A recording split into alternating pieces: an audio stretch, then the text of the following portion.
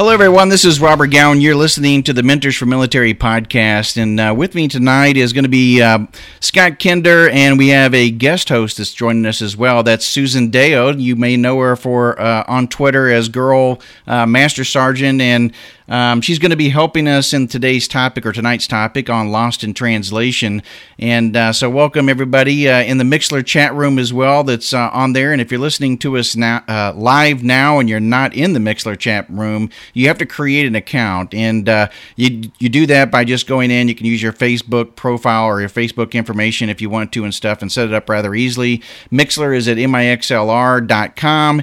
And the cool thing about it is it allows you to chat live with us while we're on the air. Otherwise, you'll listen to this in kind of the tape format, either at the mentorsformilitary.com website, SoundCloud, or iTunes. So once again, thank you for joining us. And guys, we're just going to jump right into this because I think for me, there's several different things that kind of go on when you're talking about being lost in translation and trying to transfer your skills. But Susan, you're probably very familiar with this, especially coming from the Marine Corps. So maybe, what you could do is tell us a little bit about your history and your background, and certainly why it is that you came into the Marine Corps, as well as maybe some of the transitional struggles that you may have had with that. Well, I'm the daughter of a guy who joined the Army. So the reason I'm a Marine is because my dad was in the Army. And he served 6 years in the Army back in the early 60s. He was a motor team mechanic, and he raised us kids in a very strict manner. So we were all very ready to leave home when we turned 18. So when I decided I was going to leave, I was going to join the Marine Corps because I was going to be better than him. So that was my story, right? Yeah. So I served 22 years in the Marine Corps. I enlisted on my 18th birthday, and I was admin. So I sat at a desk for 22 years and didn't get to deploy, didn't get to go to war, didn't get to do anything exciting. I basically sat at a desk. So when I retired, my husband was working, and the plan was that I was just going to get out and raise kids. So I retired. I went to the transition classes. I didn't listen, didn't pay attention, didn't ask questions because I was going to be a stay-at-home mom. So I got home. We stayed home for about, 6 or 7 months, and my kids had had enough of me, and they said, "You need to get a job and go back to work. We're tired of you." So I went and contacted some friends, actually a recon Marine that I was stationed with at Quantico, who retired a year before me, and contacted him, and he said, "What are you doing?" And I said, "I'm in Ohio and I'm bored. I need a job. My kids are sick of me." He said, "Send me your resume." So I said, "All right." So I sent him my resume. He called me back and he said, "Your resume sucks."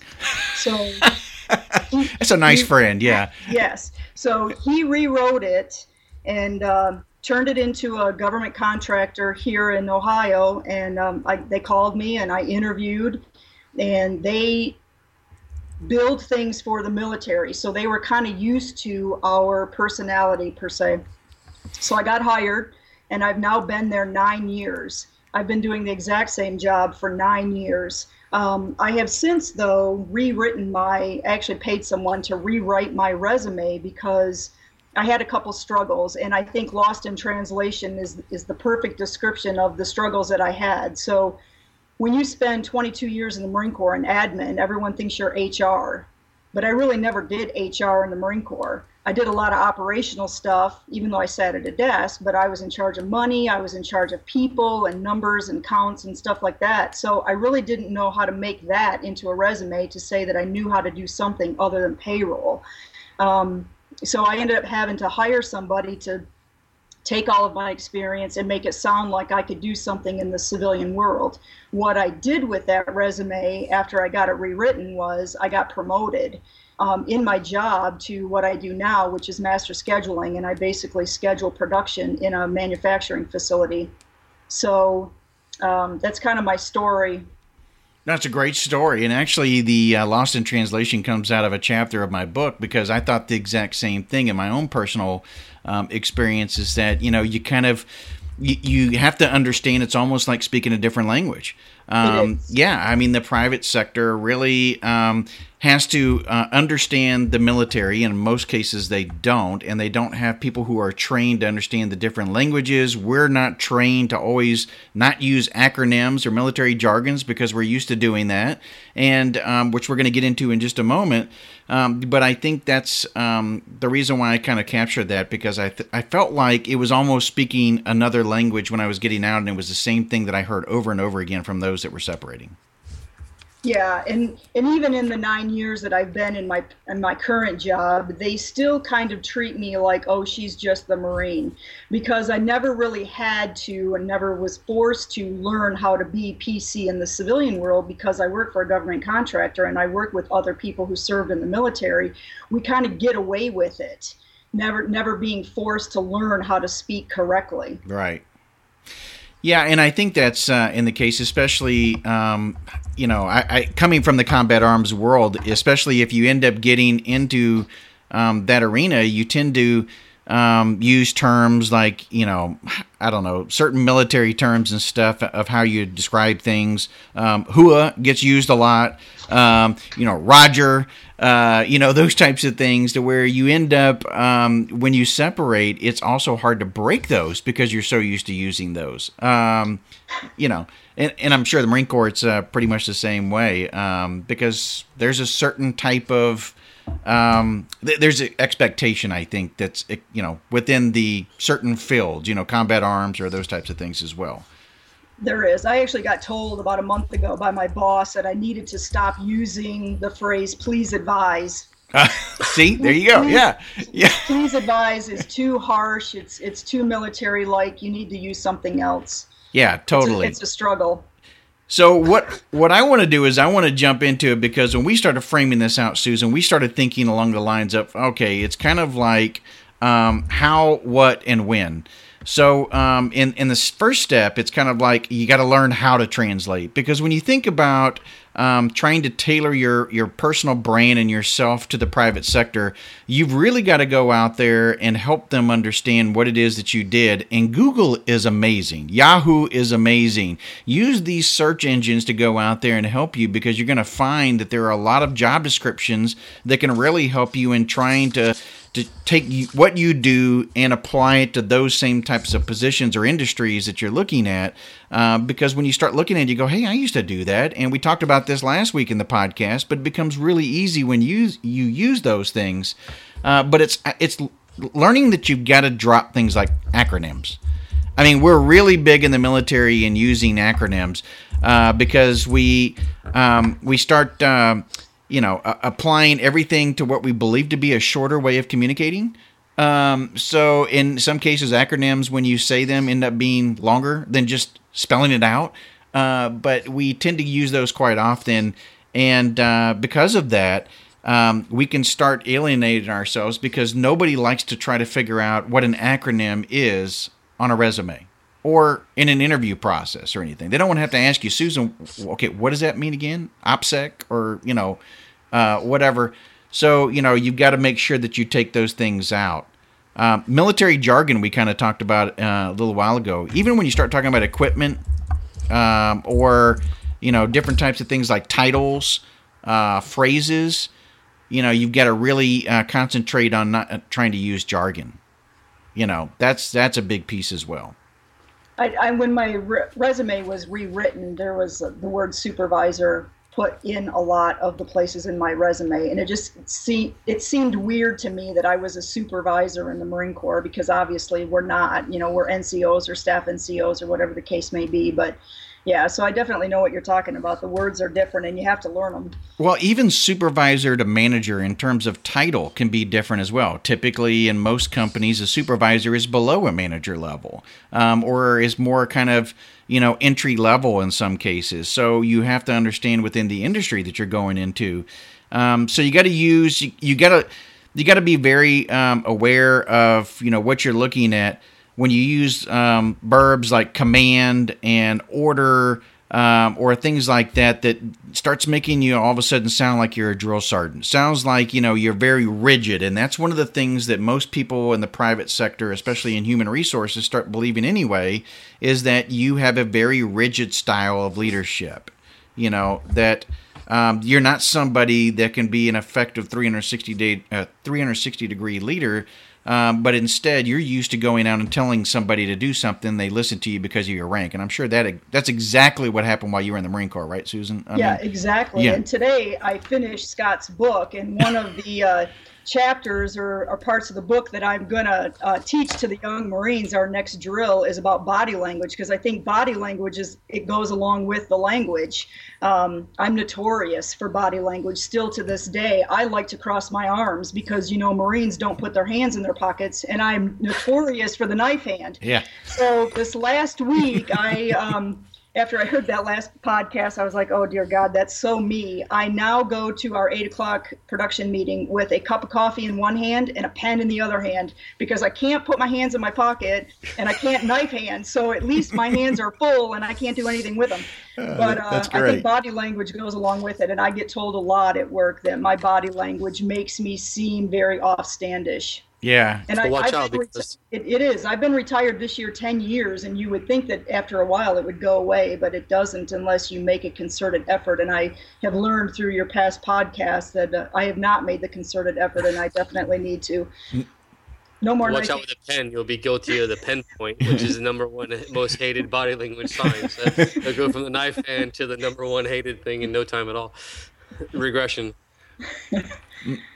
But the stereotypes are something too that ends up coming up, because a lot of in the private sector starts believing, okay, military that are coming away, especially from Afghanistan and Iraq, or they have PTSD. When in fact only 7% of the total military have PTSD. So the numbers are much different. They start stereotyping you that everybody that's in the military, obviously your job was to, you're just trained killers. That's what you are. So I don't know how that's going to relate to the private sector. And it makes it even more challenging when you're going out there and you're having to get recertified in specific fields where the military had already trained you into something and certified you, or the skills and stuff that you learned should have certified you and equated within the private sector, but yet they didn't. So in other words, if you were a truck driver, you may not be certified to be the same, or if you were a medic, you may not be certified to be the same thing out here in an EMT person. So you have to make sure you understand what you've got to do there, too, in translating. But it's probably more so because the private sector doesn't necessarily understand the military side of things and how we do things. And we have a long curve here still to go in trying to make sure we get that translation going. And the translation goes both ways, because our ego gets in play, and we think that by default the civilians should understand our military talk, and so we use our acronyms and talk about being a staff NCO in charge of, or a commanding officer of subunit A and commanded so many operations B and this and that, right? But we don't take the time to learn what they're looking to see and translate it into their speak, when in fact we're looking for them to hire and pay us. And the chat room's kind of going crazy with the nonverbal barriers and stuff. So that communication barrier is absolutely there on many levels. And I counsel clients all the time that your resume is indeed part of your nonverbal communication to your prospective employer. So much so. Again, just based on how it is that you word things is automatically going to either look off-putting or it's going to look inviting. And you got to remember, as we hone in on this, that several times we pound home that a recruiter or even if it makes it to a hiring manager, typically takes 3 to 10 seconds to look at that piece of paper. So if there's anything that's off-putting, and as much as we also don't want to get into first impressions and talk about how, most people, in an interview process really try to listen as a hiring manager and select the right candidates for the right position. The fact of the matter is they really focus on first impression. If you walk in the door and you got the wrong impression, if you sit down, you start using the knife hand, or if you start doing off-putting ways in which you're handling the conversation, it becomes very aggressive. You're thinking, oh my gosh, maybe this person is too stiff and too rigid, or again, all of those types of things are really off-putting. You have to counterbalance the desire to stay true to yourself and who you are, and at the same time understand the realm at which you're trying to incorporate yourself, right? I mean, it's a truism, and we all say it, that people like themselves, and yet we try and market our vast differences as prior military because of this pride and this massive chip on our shoulder when we go to these interviews, right? Like, you can't take that away from me. I served in Iraq and Afghanistan. I'm a veteran. I am who I am. You should pay me. It's not really how it works, Chief. You got to kind of play the game a little bit and show up and be prepared. I think it's a lot of the reasons why, and even in your case, Susan, veterans end up helping veterans because they end up understanding kind of the background. And of course, this individual was not only somebody that could hire you and bring you on or help you in that process, but they were also kind of a mentor in evaluating your, background and how you need to position yourself better. Yeah, and I wish that when I went through the transition classes that I would have asked more questions, and I would have taken advantage of the opportunities to get my resume written there so that I understood before I ever left Virginia what I was getting into moving to Ohio, because there's not a lot of military here. So it's my own fault, and that would be the number one advice I'd give anybody is ask questions. Ask a lot of questions so that you have a true understanding of what you're getting yourself into. Yeah, most definitely. And of course, we talked about mentoring and stuff as well, but it's really helpful when you get out and start talking to those who are very familiar with you, and especially the background that you had, and perhaps, the challenges that you may have had coming up through certain fields or anything, that the reason why you are is that you were kind of molded over a 20-year process or 22-year process to be in that. So now you're leaving what you're comfortable with and perhaps what the private sector is not accustomed to seeing. So you've got to make sure that you understand your audience. And I mean, the first thing of any type of speaking engagement is understanding your audience. And it's no different here. You've got to understand the private sector and how they're going to view you. You got to be able to overcome the stereotypes. And you got to be able to translate yourself in a way in which it looks positive, I've spent the last 5 years being a unit commander of a young Marine unit here in Ohio, and speaking to 20, 30 kids who range from the ages of 8 to 18 has really taught me how to speak to people who are not Marines.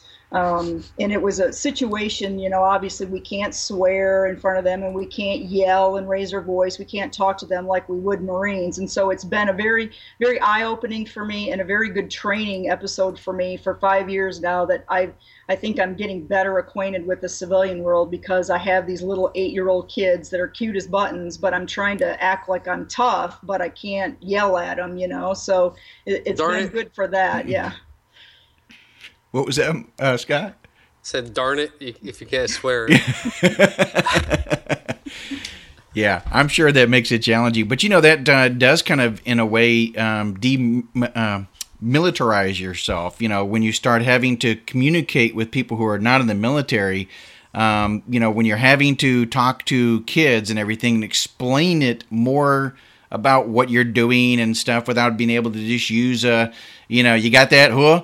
And the whole conversation now changes to where you're having to go through in detail about things and explain, instead of using an acronym, what it really is that you want them to do or where it is that you're going or something along those lines. And it changes the whole dynamic there. And it kind of it starts changing you, something that I've found for sure is that the directness and the bluntness with which you can speak to a military person, no matter what, Marine, Air Force, sailor, whoever, that directness and just that kind of mission focus, that doesn't translate well to normal people, and Ryan in the chat room was talking about how he coaches his son's Pop Warner Football League, and that's helped him kind of demilitarize himself as well. But we think that this is just how everybody talks. And, I know going from a team room, some of the things that we would say to each other and just smile and laugh on my ODA, my A team to each other would be considered absolutely normal. But if you took that outside of that team room, oh my God, I'd make somebody cry.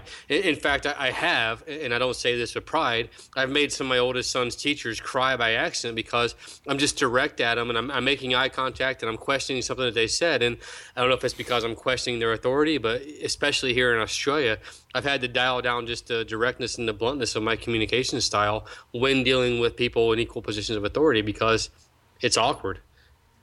Right. And being with the young Marines, it's making me practice. You guys talked about practice and rehearsing in one of your past podcasts. So when I teach classes to the kids, I have to practice what I'm going to say beforehand so that I don't put those inappropriate words in there. And it really has helped me in my civilian job kind of tone down my directness as well.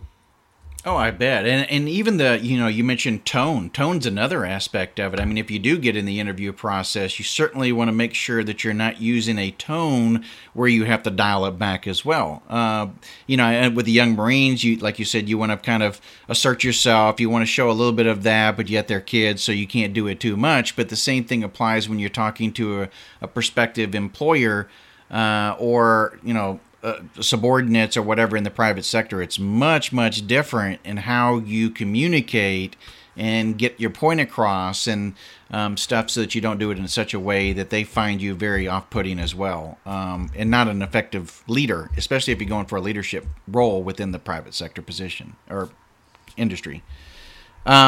Step 2 is the what. So what do you translate? And we've been kind of covering some of these, but we talked a little bit about last week about things that were skills that might be a little hard to translate. And those things being like, combat diver, airborne, or, anything that, ranger, or, the tabs or whatever that you have, it's becomes more difficult for you to try to find it. In many cases, when you're communicating in that private sector, they may actually think that you're talking about a hobby, oh, you were a diver, or, hey, it relates that way, because they don't, unless they can see it actually applicable to the job, then they're going to think that it's not relatable. And that it might be more of a hobby kind of thing. You like to jump out of planes, you like to go diving, you like to, I know it sounds kind of crazy, but yeah, that's maybe how they view it. And again, you're talking about the first gatekeeper taking a look at your resume and looking for keywords that pop up. And if they do get a chance to look at your resume, they're only going to spend a matter of seconds on it, trying to find things that stand out. And if you have more things that separate you and make you stand away because they sound more like that type of hobby or those types of things, then of course you're not going to look more applicable to the job or position that you're getting hired for.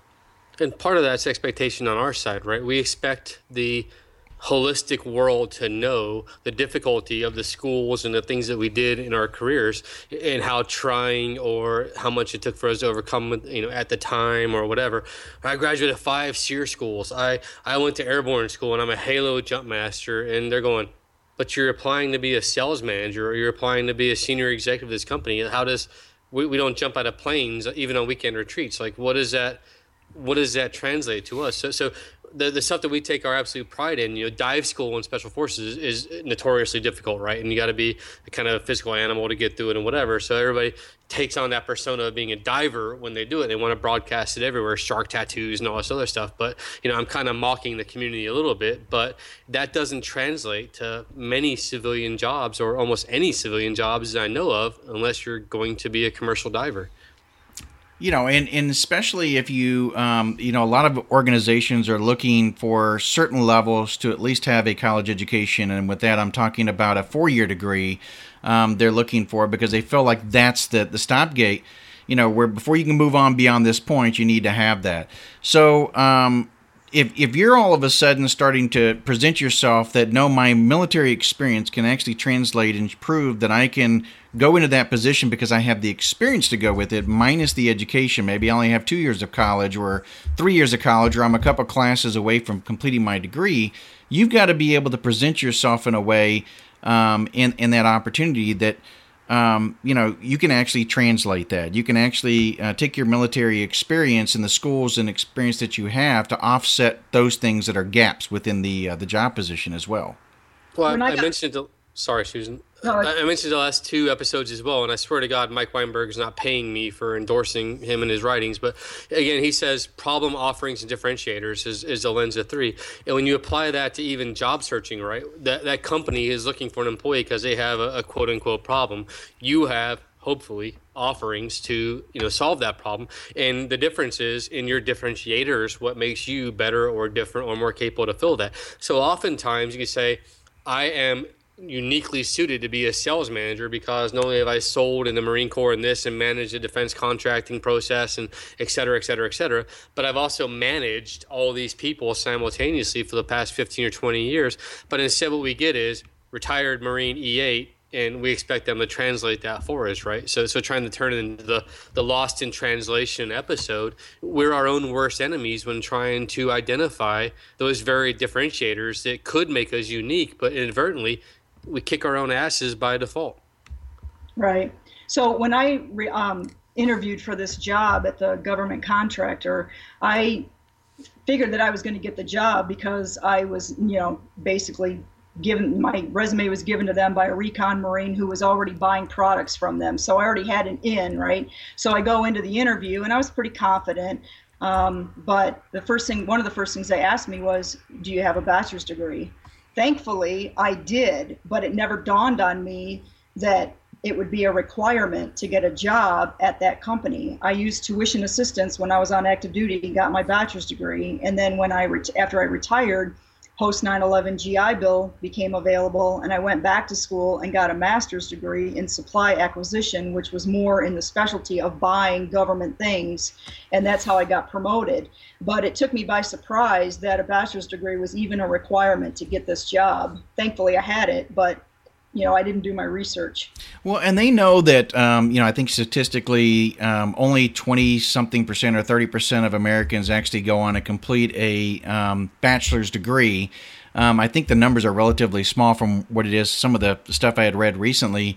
But they do that because they know then that they're getting the individuals who went off and made the extra effort, went off and paid the money, and did that extra step. And so they know that you're kind of invested in a way. You know what I mean? You're invested in, and by them, they think that that's actually going to make you a more qualified individual for especially supervisory roles, that you have to have it. It is a requirement. It's usually, sometimes it says, or that, the job description will say, or, experience or something related experience.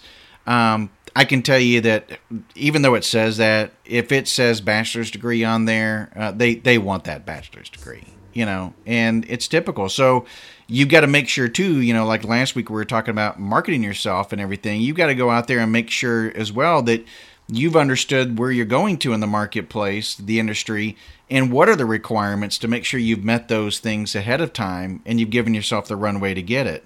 But see, that's where we should excel, right? We should own that whole environment, especially, 15 years of combat veterans now retiring, et cetera, right? Because downrange, you can't do anything without a concept of the operation or a con-op. And so the first thing a commander looks for is the con-op in its entirety, or that mid-level commander, mid-level manager, if you will, is that con-op in its entirety and all the slides filled out, et cetera. So we know to do the right things to get our mission done downrange. And yet when we approach job hunting and transitioning as a mission, going back to the problem-solving episode, this is the problem we're trying to solve. So we should look at this like it's a mission. If we approach it like that, we don't look at it the same way. We don't do the requisite amount of research. We would never submit a con-op downrange that makes us look like, we don't know what we're talking about. And yet we're happy just to make it rain with resumes across the internet on the expectation of, because I was an 18 series or I was a SEAL or I was a Marine or I was a whatever, that I'm going to get hired and get a 6-figure salary.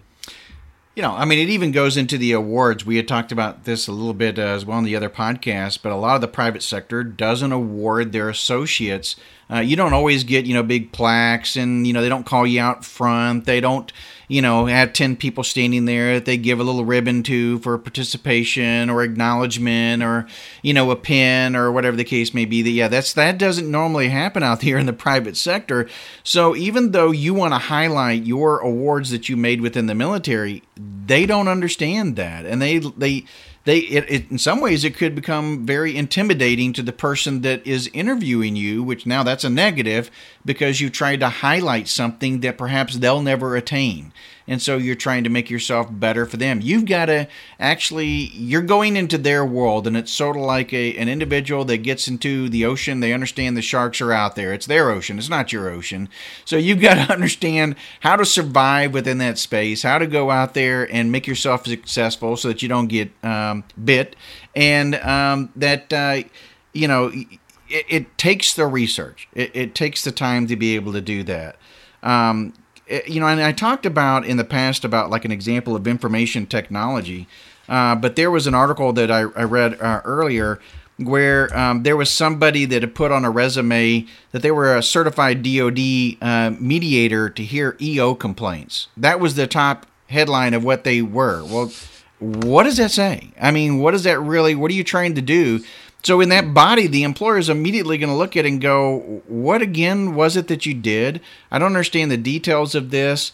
I don't understand what a mediator is. How did this relate to settling disputes, or were you trying to resolve them? Or, what is an EO anyway? And what is a EO complaint?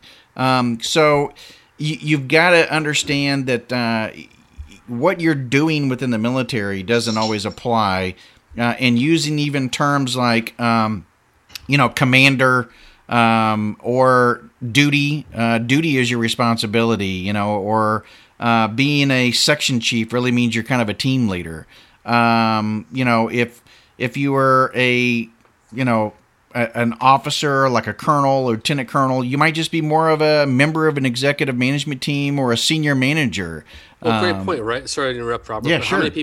How many civilians do you think understand the difference between commissioned officer and non-commissioned officer? Yeah, most don't. None. Yeah. Susan's shaking her head pretty vigorously there, so I'm guessing that she's running the same thing. Nobody gets it. And Ryan Neal's in the chat room right now and giving gold, and then you start talking about warrant officer and chief warrant officer 3 or chief warrant officer 2. Like, people don't get it as a society. Yeah. Yeah, and as a matter of fact, I just had somebody, I went to lunch yesterday, and somebody brought up the exact same thing and said that they were trying to understand the difference between enlisted and officers. And in the private sector, they don't understand that, and this person never had served in the military.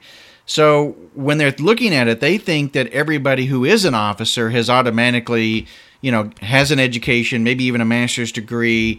Their roles and responsibilities are different. And that's partly true because you do have to have a degree. But what you don't realize is in the enlisted side of it, there is a large percentage that already has degrees, came in on active duty with maybe even a master's degree, or they've already got at least associates and working towards a bachelor's.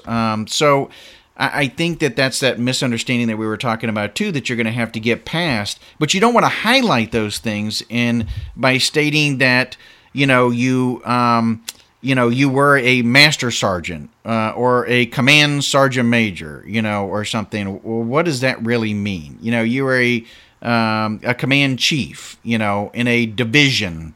In the private sector, a division would mean a business segment. Typically, you're a department head or something. So is that kind of what it is, or are you talking about something entirely different? So using terms like battalion, brigade, fleet. Without quantifying the actual numbers attached to that, right? Because you could say battalion, I'd go, oh, wow, all right. Team, battalion, unit, whatever, that's all the same that is a unit of military whatever to a civilian.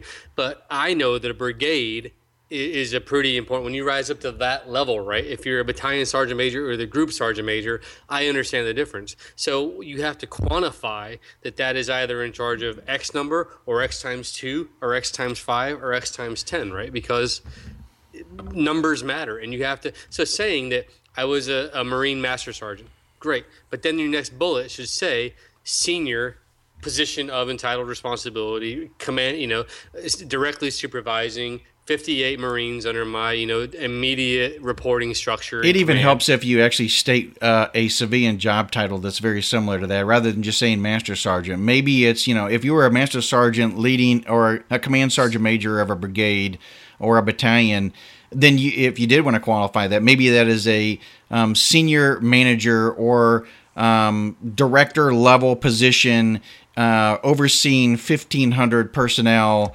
or 1,500 associates. Personnel is another thing. Associates are typically used a lot. So, I mean, you would use the terminology that is very applicable to the market or the industry that you're going into, and you want to make sure that you don't, on your resume, try to highlight those things that start separating, because if they have to figure out what a command sergeant major is or what a brigade or battalion is, and they got to continue reading your resume for them to understand it, you just lost them because you only had 5 seconds.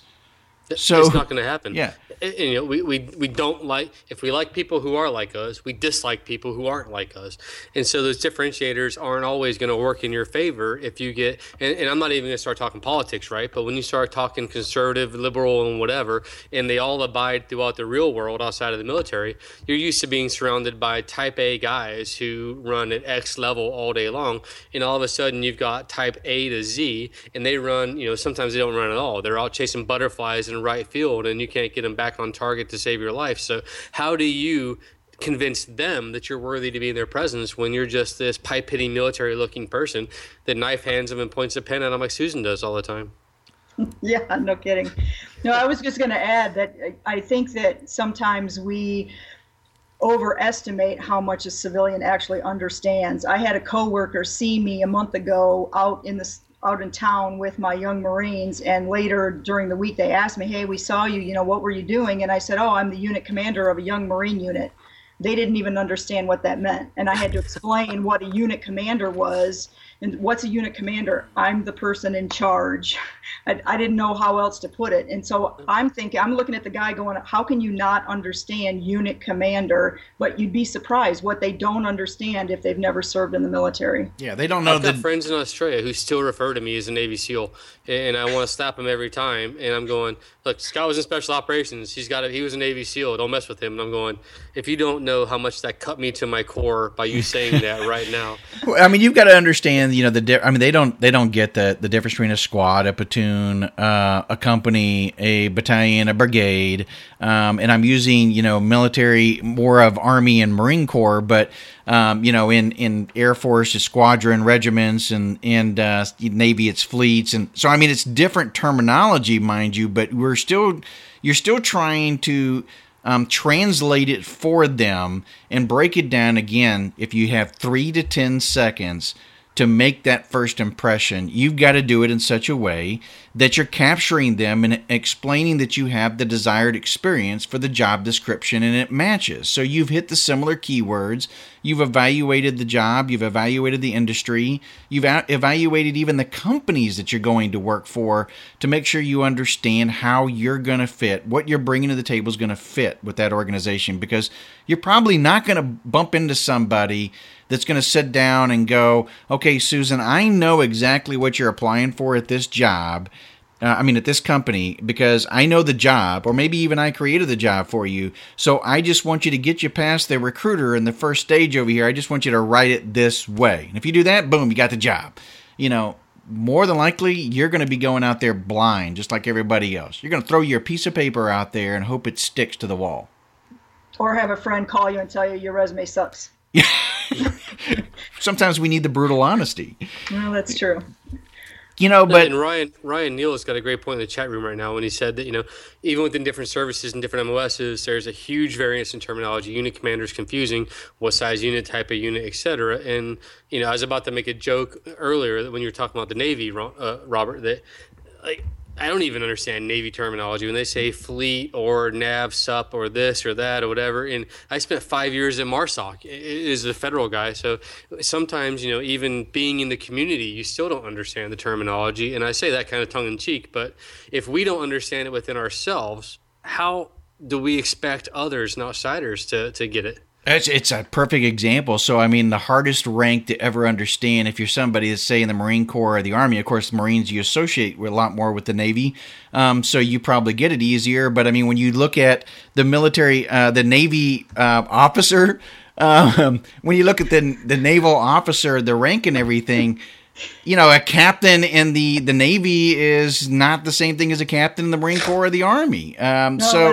That my executive officer of my young Marine unit is an active duty senior chief who just happens to be stationed here, and he has 2 boys in the unit. And I still, for the life of me, can never write his rank correctly when I'm writing the ranks and billets of everyone on the staff on the whiteboard in the classroom. And he gets on my case, and he's like, I don't understand why it's so hard. And I'm like, dude, there's so many letters in the abbreviations of Navy ranks that, like, how do you memorize them? And he said, well, we don't. And I'm like, yeah, so how do you expect anybody else to? So the Navy's bad. Yeah, and you know, there'll be a lot of people that'll pride themselves on being a lieutenant commander or a commander in the Navy and such. And then, okay, I don't understand what that is. But if I said, okay, well, you're a major or lieutenant colonel, or okay, now I might know it. But then I talk to somebody who's never associated with the military. They're like, okay, what is that? Is that sort of like somebody important? Is that close to a general?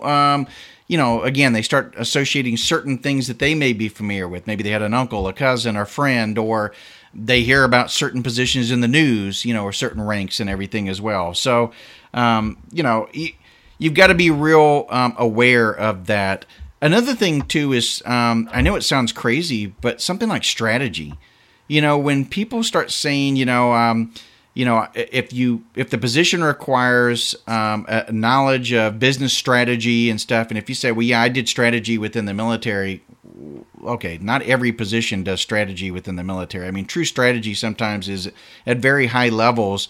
The rest of it is just kind of execute, to be honest. So, and business strategy is much different than military strategy, because in business strategy, it's more about shareholder value in most cases if you're a publicly traded company. If you're a private, it's just still the same thing. It's stakeholders and increasing the top and bottom line, primarily the bottom line, and it's putting money in somebody else's pocket. So it's a little bit different of how strategy might work. So you've got to understand how to articulate what you did if the job title or job description does have business strategy in there. I mean, first of all, Robert, I'd like to second your statement that the Marines identify very closely with the Navy, because I couldn't tell you how true that was.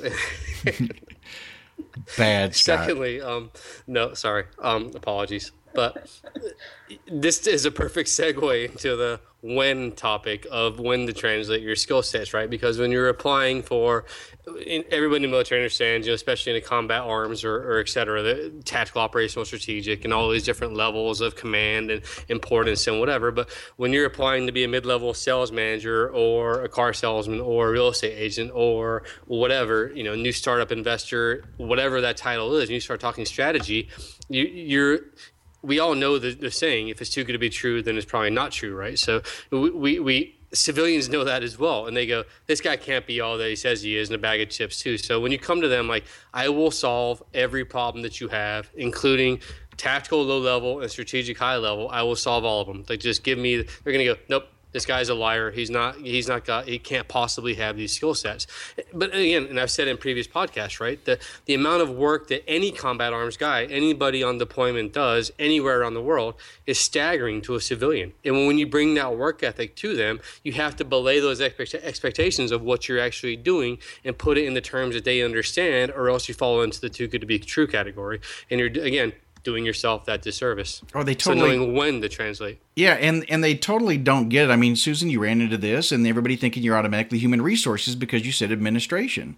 So yeah. It's knowing when to do it, how to explain it to the right people, and who your audience is at that right time, so that you can explain. If you get the foot in the door, and if you get the opportunity to be in the interview process, then you can get the opportunity to explain the differences between what you did and what human resources is. And you'll have to take that opportunity to do it if the question comes up. You don't want to try to tackle it ahead of time, but you may want to put a little bullet or something in there as you're communicating.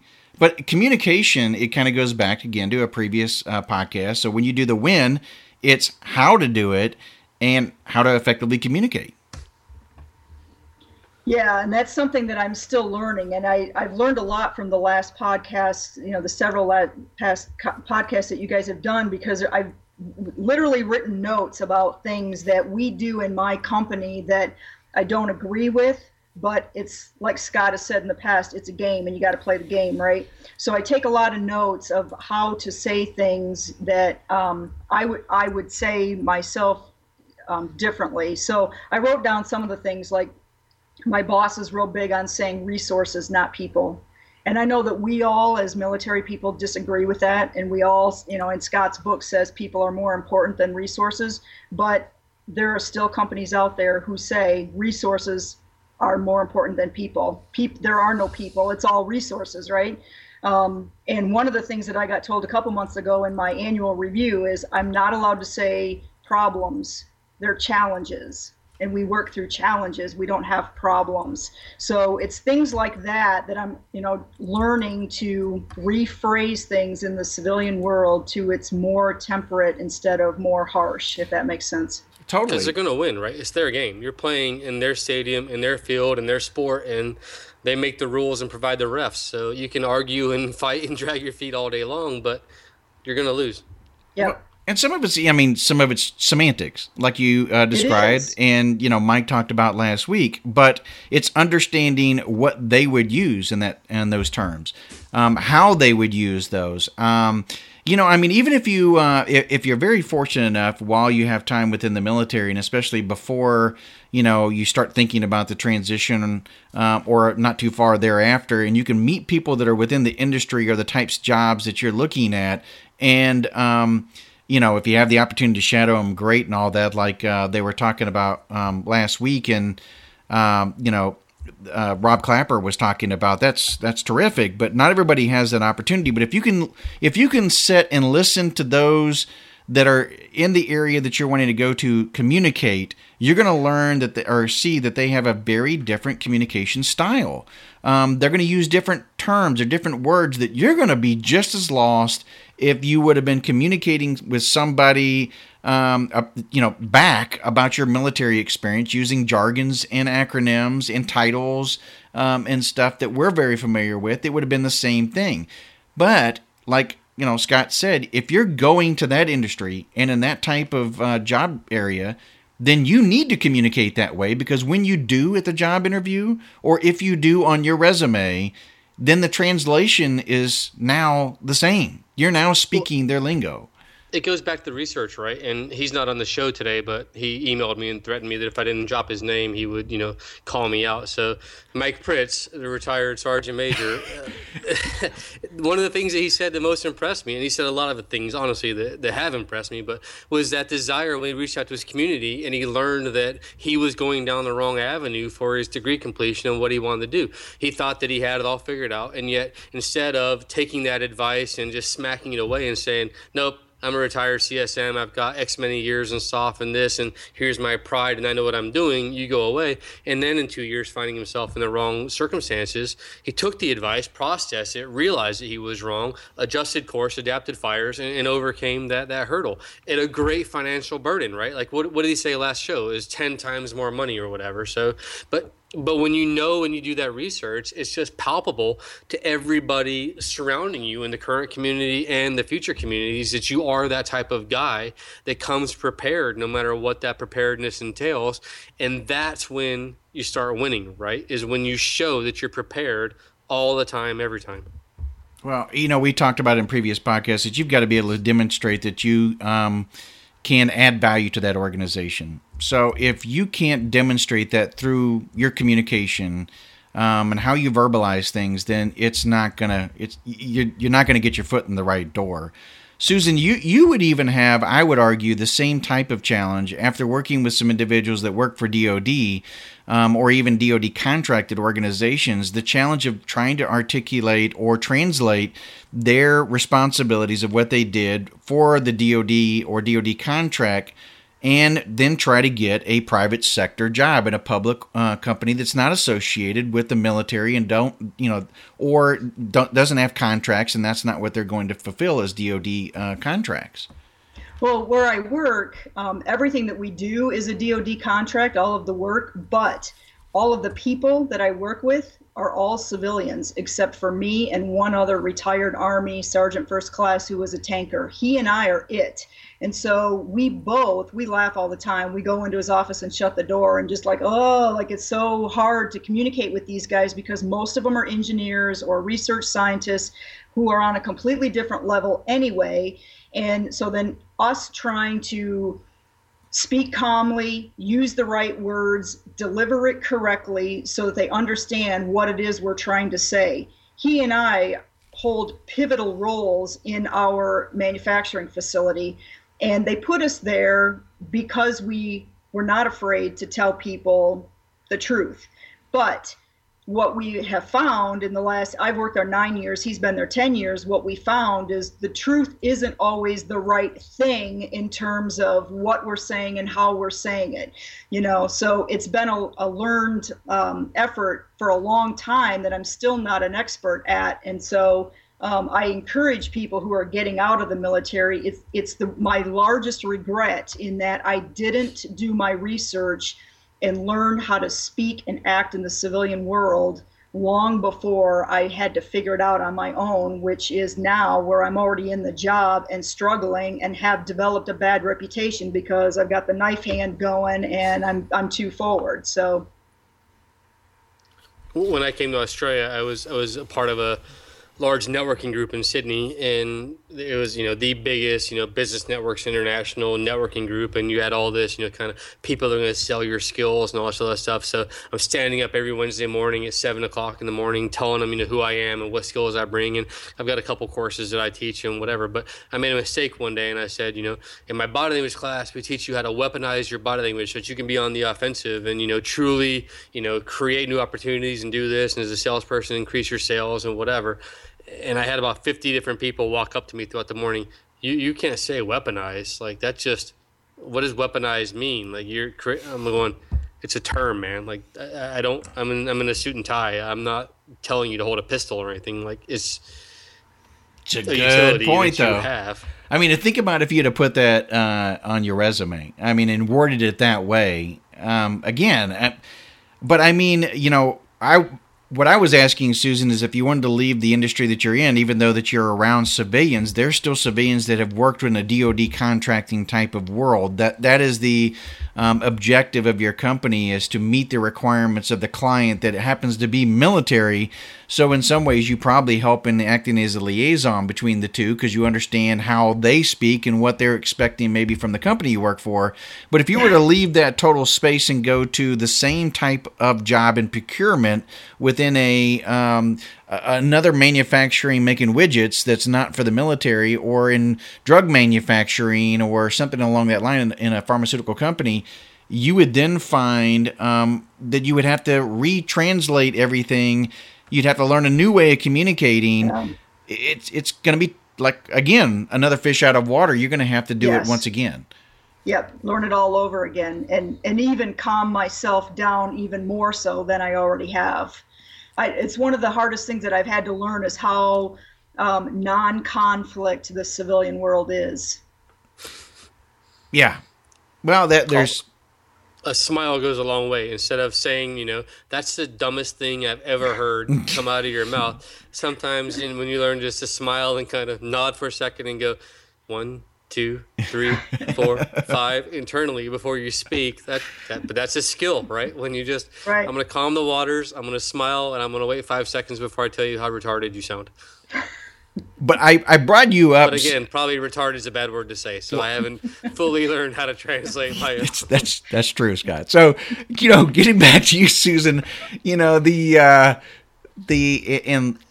translation and the whole thing. The reason why I brought that up is because I'm hoping that people who are coming off of active duty really understand that it's not a one and done. If you're looking at changing industries, if you're in the, manufacturing and you're going to go to the transactional, or if you're in the transactional and you're going to go to the manufacturing, within the business world, you may be doing the same job, but it's a different language that you're going to now have to learn. You're going to have to learn how to translate your skills in a way that makes you attractive to that employer, because they don't see you manufacturing. They see you transactional processes. So they don't see that you understand their world. So understand that the challenges that you may be in and trying to translate your military experience will continue, and you're going to have to become an expert at doing that. And it's again going back and being very self-reflective, understanding how the industry views your experience, and how to then learn how to then communicate effectively to get your point across, and do it in a way that's not getting in their face with the knife hand and the whole bit.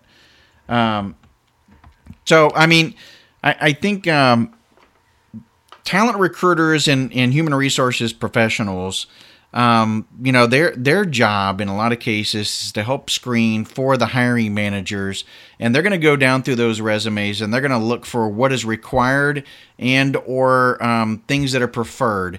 And in some cases, if a talent recruiter or a human resources personnel look at it, and the hiring manager may have emphasized a preference as if it's a requirement, then that's what they're going to hone in on as well.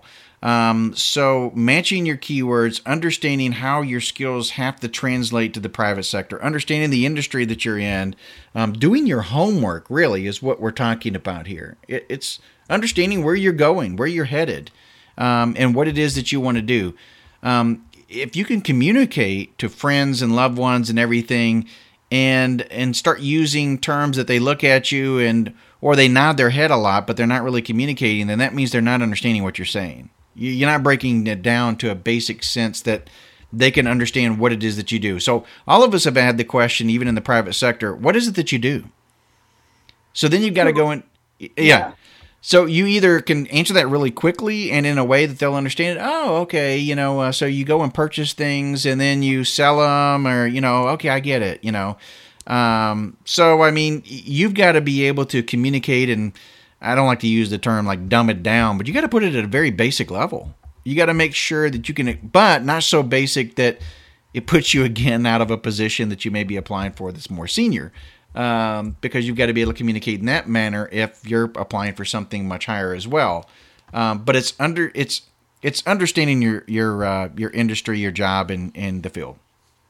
And understanding what you do and where it fits in that organization. I was in the chat room a couple podcasts ago, and one of the comments that I had made, and Scott read it out loud, was you got to practice your elevator speech.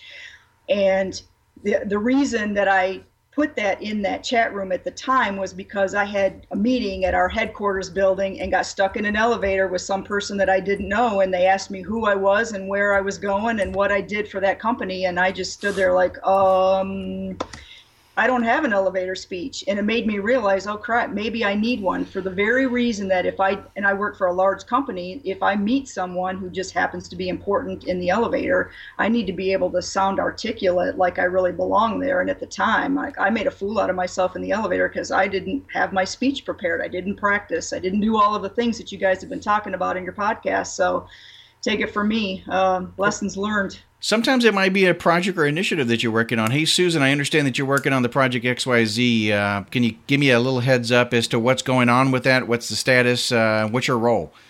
Boom. You may have to spit that out within like 30 seconds, 60 seconds, or 90 seconds, whatever time that person has, and, articulate it that way. If you can do that for each job that you did or each main bullet points and stuff like that in a way that they're going to understand your background and skills and experience, that's because you practiced that communication piece. It. Yeah. Well, again, Ryan's got a great point in the chat room saying it's the message, the messenger, and the content, and you got to be cognizant of all three things in order to have yourself and what you're trying to get across heard and understood as intended. And that couldn't be more true, right? Because oftentimes our elevator speech might be geared toward a past community that we were a part of, and we fail to translate that elevator speech into the current community. So it's the message and what you're trying to convey, but most importantly, a full third of it or more is the recipient of that conveyed message. And are they going to understand what you're saying, or are they going to get off the elevator and go, I don't know what she just said, but it sounded like a bunch of gibberish, and no offense to Susan, but we all have to practice that, but we also have to know. I told a general at MARSOC once, and I'm not even exaggerating, and he was a 2-star general, that he said, "Hey, what do you do?" And I said, "I'm the Special Activities Program Manager." And he goes, "Oh, it's like birthday parties and retirements?" And I went, "Yes, sir, exactly. That's exactly what I do, birthday parties and retirements." Yeah. And he's like, "Carry on." And I carried on. So, that's not what special activities is. I'm just saying that we got to understand the recipient and what their education level on you and your background. And a lot of times, we get so wrapped up in who we are and what we've done in our own paradigm internally that we can't translate that. We can't get out of our own heads to understand that that recipient doesn't have the same paradigm that we do. They've looked at the world through an entirely different glass, and that's fine.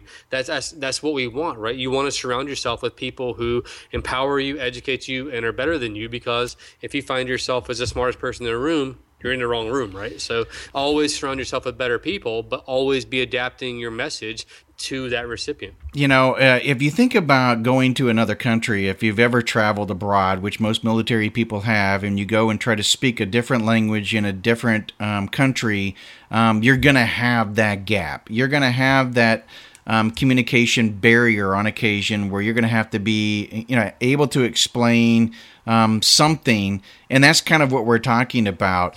But two, I like what you said there, Scott, about trying to make sure that you understand what role in your peer group and everything else that I've harped on a lot during past podcasts. And it goes back to a book, I think it was Maxwell that I read a long time ago, that said, if you're a leader and you kind of see yourself as a scale of 1 to 10 as a 7, you're not going to want to go work for a 7. You're not going to want to even maybe work for an 8. You're going to work for somebody that's maybe a 9 so that you can learn something from them.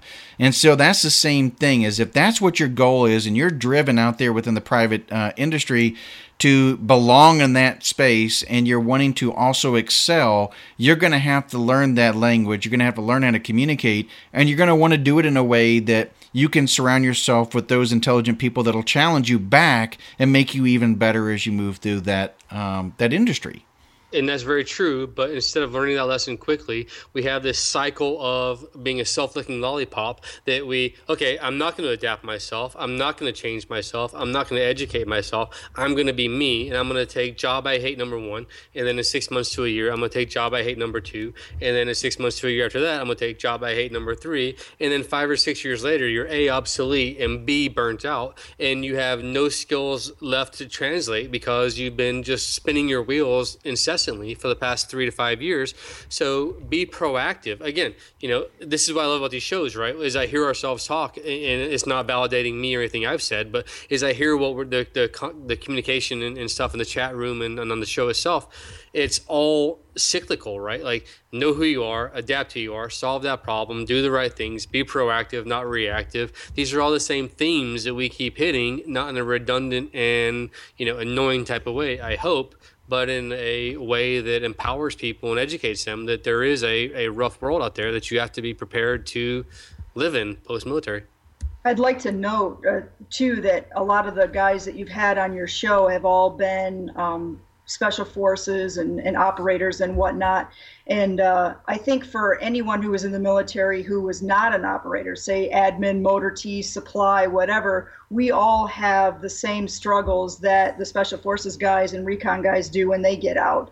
I think it's the mentality of being in the military that changes you as a person. And even though my job skills may have been easier to translate to something in the civilian world, I still struggled with it. I still struggle with, the speaking and the knife hand and all of the things that we joked about before. So I would hope that people who are listening, who are not special forces, understand that they don't get a free pass just because they weren't an operator. All of the things that you guys have talked about applies to anybody, regardless of MOS, leaving the military. Yeah, good point. I'm glad you brought that up because when you think about it, we're really just trying to share past experiences. And of course, if you have that background, you're going to bring that to the podcast. And, but it doesn't necessarily mean we're trying to cut out specific branches or specific, military occupational specialties or whatever the case may be. I think it's all the same, and it brings up a great point because it doesn't matter also if you're enlisted or you're officer, what your rank was, because we talk about that your rank is going to leave you.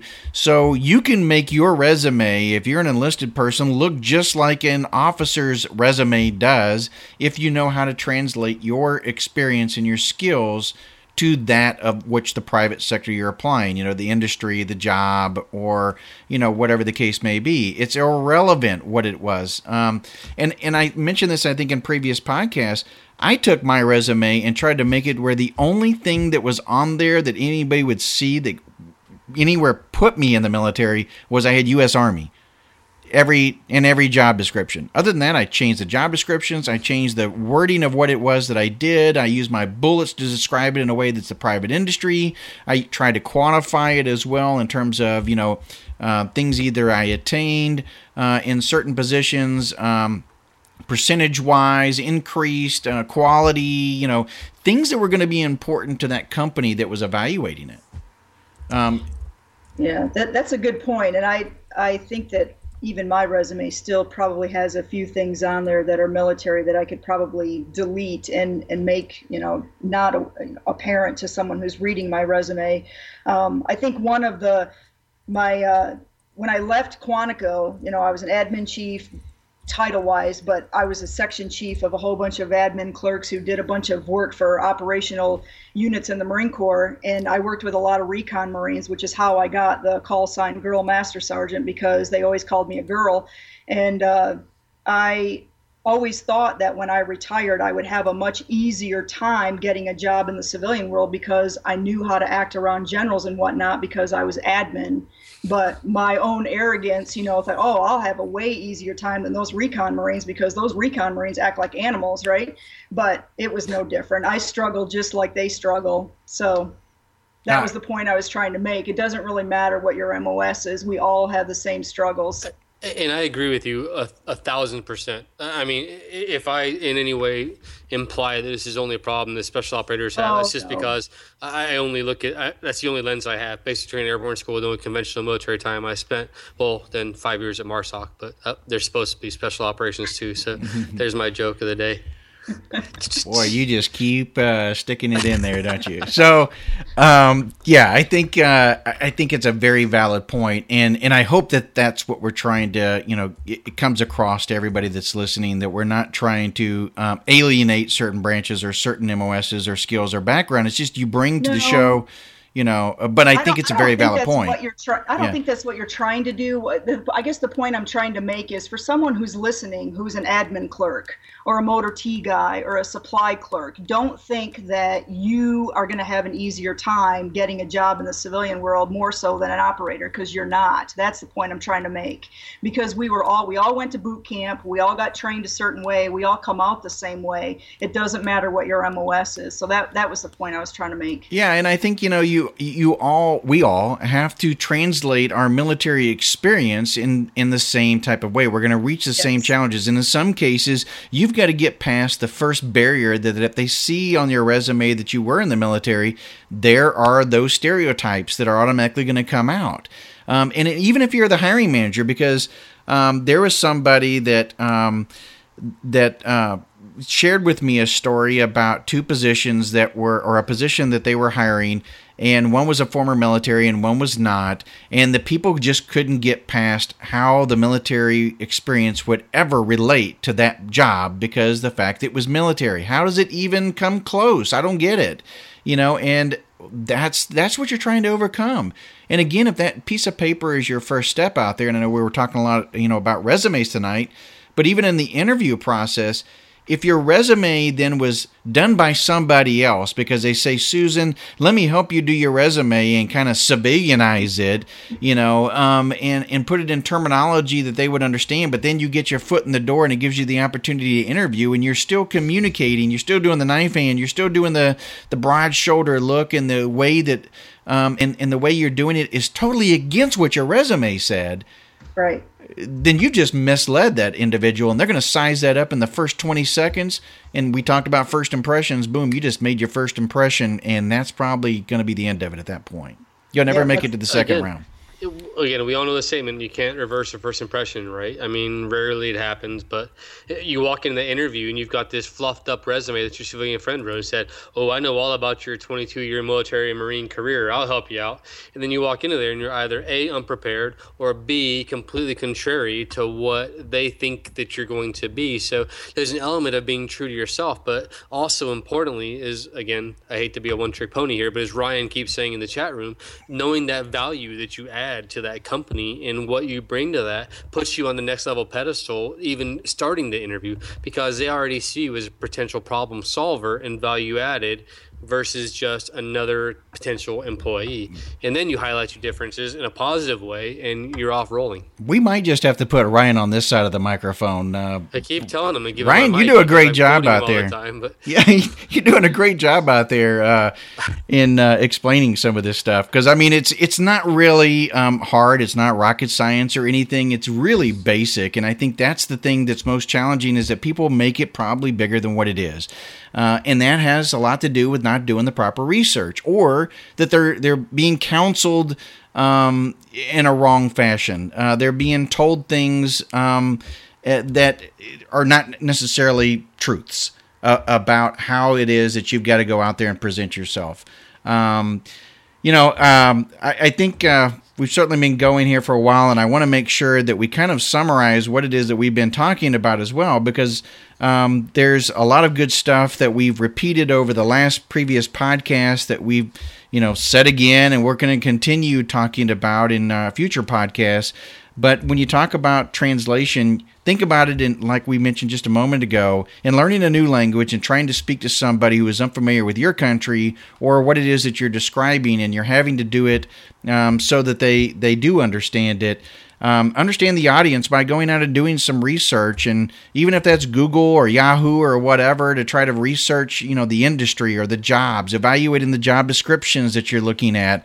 And then once you do that, know what it is that you're wanting to translate. So are you trying to translate your skills and experiences? Are you trying to translate your schools that you went to in the military? Are you trying to help them understand the awards that it is that you were, the awards that you achieved, so that they can gain that knowledge better? And then when to translate it. It's the resume, it's the interview time, it's making yourself look professional to the other side, again, so they can see the value to the organization. So that kind of wraps it up for Lost in Translation. Susan, appreciate you being on here. And for those who may not be aware, Susan's going to be joining us. The month of March is Women's Month and National Women's Month. And I've asked Susan to come on the podcast moving forward so that we make sure that we touch on a lot of the stuff within the month of March that focuses on women within the military, our spouses and stuff that support us. And I think it'll be really good for Susan to join us and keep Scott on the even keel on occasion. So appreciate, Susan, you join us tonight. And on behalf of Susan, Scott, I'm Robert Gowin, and we'll talk at you next week. Thanks so much for joining us here in the podcast. And be sure to check us out on SoundCloud, iTunes, mentorsformilitary.com, and join us in the Mixler room next week. You guys have a great evening.